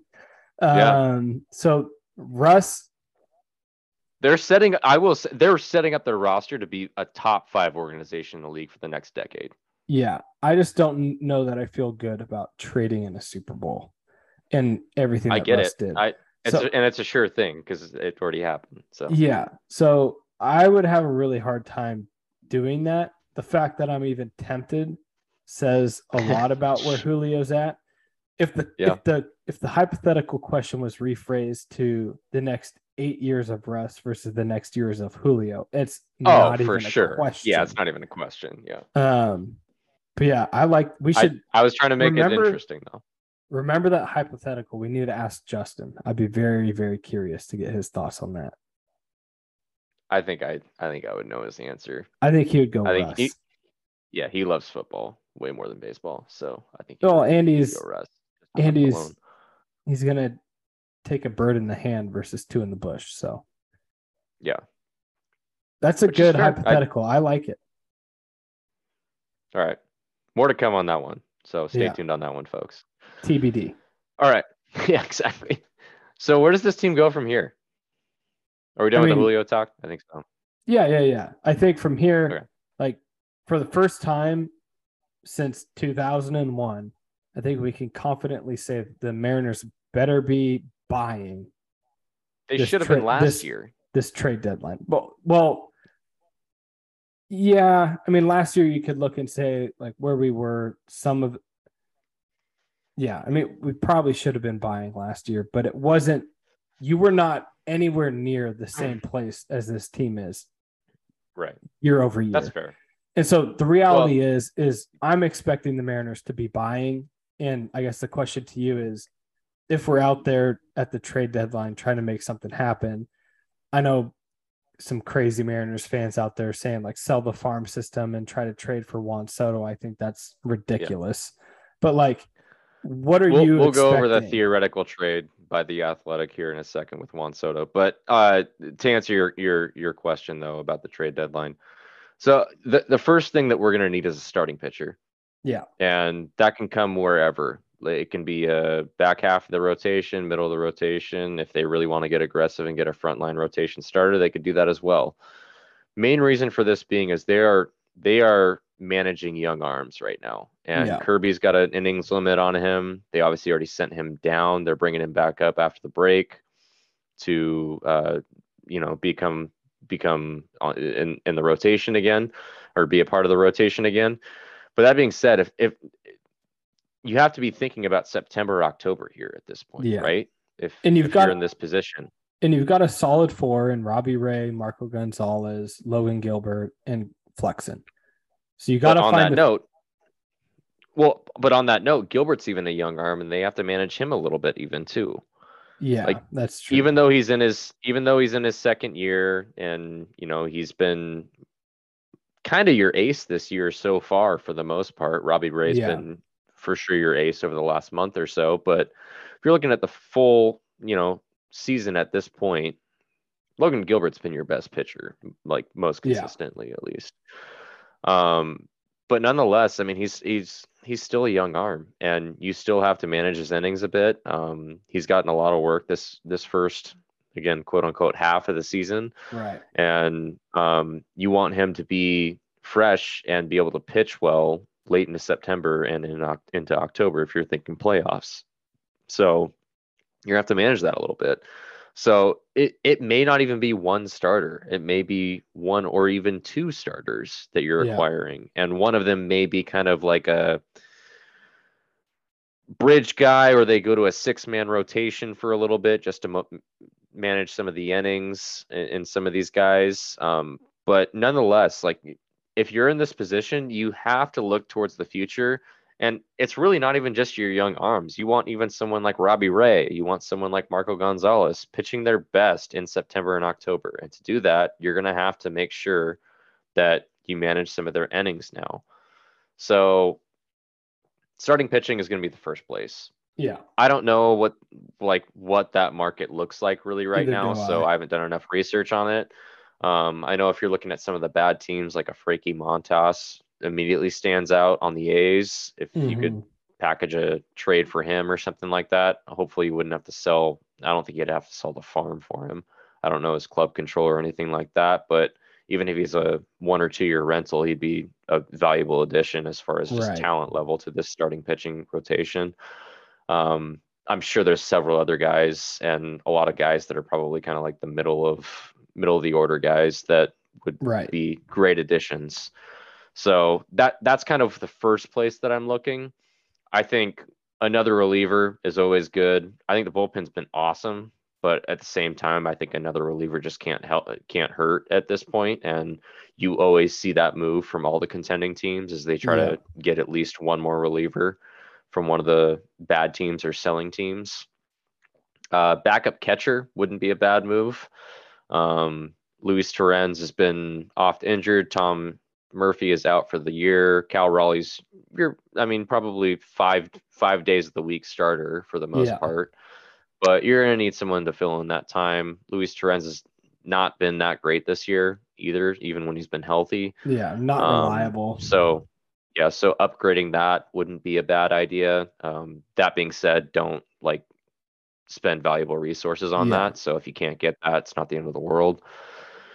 And then the off question is just second base. Do you add an impact bat at second base? You could even look at outfield, but I think the outfield's about to get pretty crowded. Just with the guys that we have returning, though those guys that are was going to be injured, my point. I think you end up I definitely think there'll be a focus on starting pitcher, relief pitching, and then I think you're in a position where if you have a deal that makes sense at backup catcher, adding a bat at second base, or adding an outfielder, it's I don't think that we're going to get all of those three. If you can get two of those three, then I think we're in a really good spot, because I do think adding an impact bat at second base would be really big. Although Frazier he's been definitely picking it up recently. And then to your point about the outfield potentially getting crowded, I feel like we had it even recorded on a podcast earlier in the year going into the season as a season preview. We were talking about how jammed up the outfield was going into the season, but you just look at injuries happen. Some of these injuries. So it's I'm definitely. And Kelenic didn't pan out. Kelenic doesn't pan out. You have injuries, but he's been playing well. Injuries to Mitch Haniger. So I wouldn't be opposed to looking to the outfield either. Just adding a depth player out there. I will say that I'm perfectly fine with Sam Haggerty. Dylan Moore a little less so. I think he's filled in admirably lately, but I would not count on Dylan Moore the rest of the way, as far as just that you should not count on that. You shouldn't bank on his production going forward. Yeah. I think what you're doing is adding some fire to the pitching staff, both starting pitcher and relief pitching. And then you're really, honestly, if we're putting it bluntly, you're replacing Dylan Moore and Toro as kind of Toro's utility. Toro's already going to get replaced by Kyle Lewis, probably on the roster. At least. I mean, you hope so, but I honestly, watching Kyle Lewis run the bases, I don't feel good. Yeah, I get it. In theory, you're trying to replace a couple bats that maybe one's an impact bat, but at least you're getting at the very least you should get some depth somewhere, right? That's a little bit of a higher ceiling depth, or better floor. Quality. Yeah, that's fair. Before we wrap up here, unless you had anything else to say, as far as I think those are kind of where we're leaning towards as far as trade deadline approaching, the acquisitions that we could be making. So, and the draft just ended, so Jerry should be on the phones pretty much 24/7 at this point, trying to acquire talent. I think the deadline is August 2nd, so he's got a little less than 2 weeks to make something happen. It'll probably get more busy as that deadline approaches, but I wouldn't be surprised if he makes a move sooner rather than later, especially with the gauntlet that we have coming our way here right out of the gate. Let's just go over this proposed trade. I think both of us are on the same side of this, but there are 7 teams that have contacted the Washington Nationals about acquiring Juan Soto, who has recently, as Sam said earlier, rejected a 15-year, $440 million deal with that team. So if they can't sign him to that deal, they're going to trade him, obviously. Right. Whether that be this year, he's still got 2.5 years of club control on him. So whether it's this year, it could even be this offseason, could be next year. They can be patient with this and wait it out if they want to. Yeah. That being said, his highest value is, of course, going to be right now. So if you want the most return for what you're selling, then they should deal him now. There are 7 teams that have inquired about his services, and one of those is the Mariners. There's a proposed trade, according to MLB.com, that the Mariners would get Juan Soto. This is all theoretical, just to be clear here. Mariners would get Juan Soto. The Nationals would, in return, get George Kirby, Emerson Hancock, Harry Ford, Jared Kelenic, Noelvi Marte, and Juan Pinto. Sounds like a lot. It's obviously a lot, okay? But you don't acquire Juan Soto, a 21-year-old phenom talent, at this point in his career without basically selling your entire farm system. Yeah. That's the proposed deal. Would you take it? Yes or no? Hell no. And here's why. You don't trade your entire farm system for the kind of player that you could potentially buy in free agency. And while Juan Soto is 3 years down the road, but yeah. Yeah. And while Juan Soto is, he's pairing him and Julio in the outfield is salivating for sure. Intriguing, but I think if you really look at it, like what I would rebuttal with is, why would you trade away your farm system and instead keep your farm system and then go buy somebody like Aaron Judge? Yep. So to me, that's a total no deal. I would never make that trade. I also just don't think that's addressing your it's roster. It's not addressing a need. Addressed. Well, and not only that, for me, it's the George Kirby and Emerson Hancock part of this deal. No way. That starting pitching, as we've seen over the last month, is so fucking important in this league. Yeah. George Kirby's going to be a star. Like, he's going to be good. You can already tell. Emerson Hancock just lit it up at the Futures game. He was our only representative there. And he's almost a surefire, at least like a middle of the road starter for you. And that's your future right there. And as far as the rotation, that Logan Gilbert, you got Robbie Ray locked up, and probably like Marco Gonzalez. That's like your starting five for the next 5 years. Yeah. You don't trade your farm system. You don't trade your farm system. I'm not trading that. I'm not trading Julio Rodriguez. I've already said my piece about Noelvi Marte too. I'm really high on him. So I get it. It is all prospects compared to like a basically done deal with Juan Soto. But this is what we've been building for, right? And you don't trade that away for one player, even if he's a superstar. You need length in your lineup, and you need starting pitching. I totally agree. So that's where I'm at. I know we need to wrap up here. So So I would just say, get your coffee, watch your YouTube highlights, get on the bandwagon. The Mariners have been fun. Watch Julio. Go to a game if you can. If you can't make it to the game because it's sold out, go to Everett. Watch Noelvi Marte. Have a good time. Hang out with the Aqua Sox Memorial Stadium. And go Mariners. I'm pretty pumped. This is the most pumped I've been since I can remember. Yeah, obviously a huge series coming up here against the Astros this weekend. And from the looks of it, the fans are going to show out. So hopefully the team shows up too. And I mean, I'm not trying to get greedy here. Like, I mean, it'd be awesome to sweep the Astros. Right now we're 10 back. And it'd be helpful. Like, as well as we have played, we're still 10 back of the Astros for first place in the West. So I mean, you can try to put your Buhner hat on and say, fuck the wild card, we're going for the division, but it's going to be a tough one. Because the Astros are a damn good team too. They're not the Angels that are going to fall apart like they did in 95. But you never say never. And if there's any team that I wouldn't bet against right now, it's these guys and the way that they're rolling. So hopefully we can at least, win the series, steal 2 out of 3 against the Astros, pick up a game in the division. They just beat the Yankees twice today in a doubleheader that they were making up, which makes me very sad. Or actually, I don't know if they were even making that up. That might have been a scheduled doubleheader because they have those this year. But nonetheless, that made me sad because the Yankees are the best team in the MLB. So I was feeling pretty good about them, beating the Astros at least one of those games, and we'd stay par 9 games back. But I guess that was wishful thinking. Obviously, the Astros are playing pretty good baseball right now too. So this is gonna be a huge test for the club. And I know Sam said there was like 80% of our next several games are against these two teams, the Astros and the Yankees. That being it, to be exact here, it's 10 of the next 13 are against those two teams, and 13 of the next 20.